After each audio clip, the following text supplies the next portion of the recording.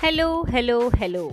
This is your host Subi, and I'm here to present a story of Little Red Riding Hood.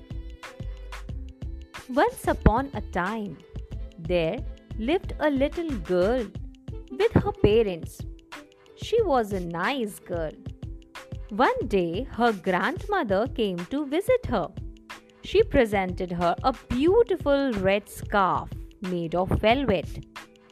She liked the scarf very much and wore it on her head all the time. A portion of it hung on her back. People loved her very much and called her Little Red Riding Hood. The girl was very fond of her scarf. She praised her grandmother and said to her friends, "See, this scarf was given by my grandmother. How beautiful it is!" Her friends were jealous of her. One day, her mother said to her, "Your grandmother is very ill. I have prepared cakes for her. I have kept other eatables in the basket with a bottle of wine. Go and give all these things to her, but be careful of the strangers on your way. Neither talk to them nor take anything from them." The little girl was very sad to know that her grandmother was ill. She said to her mother, "Do not worry. I would certainly go there and take care of her. I would also follow your instructions." She put on her favorite scarf and proceeded towards her grandmother's house.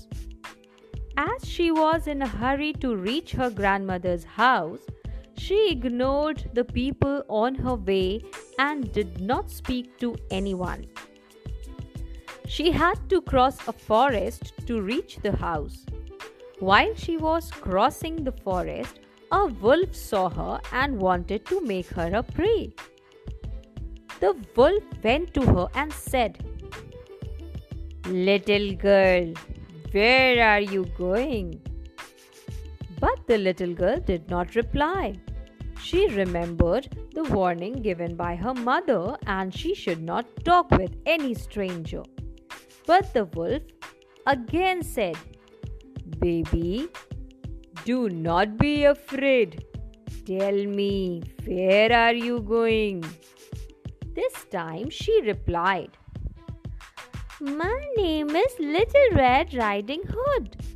I am going to meet my grandmother who is ill."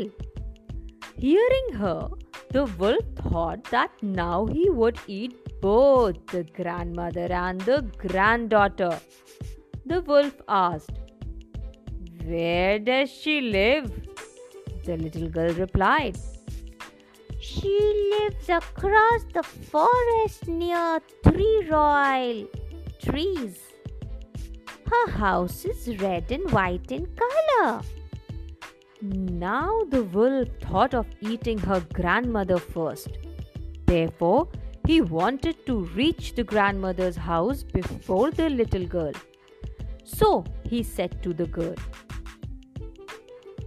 "You have covered more than half of the way. See, there are many flowers in the forest. Take some flowers for your grandmother." Hearing the wolf, the little girl thanked him for the suggestion and started plucking the flowers. When the Little Red Riding Hood got busy, the wolf rushed to the house of her grandmother. He wanted to reach there before the little girl to eat the old woman first, and had planned to make the little girl his prey thereafter. Soon he reached the house of the little girl's grandmother. He knocked the door.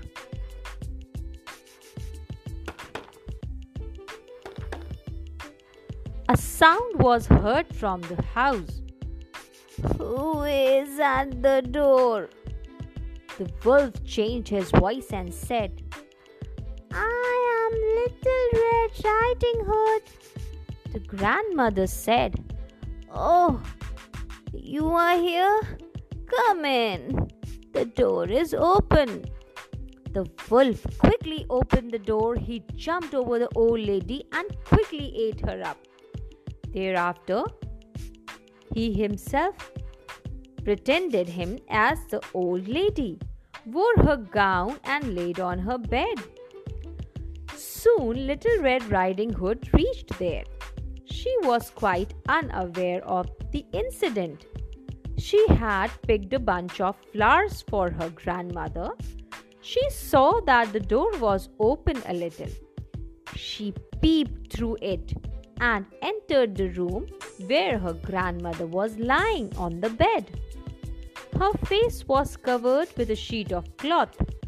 She was also wearing a cap. The face of her grandmother was not clearly visible. The little girl sat near her, but when she looked at her grandmother's face, she was horrified. She asked, "Your eyes are very big. Why?"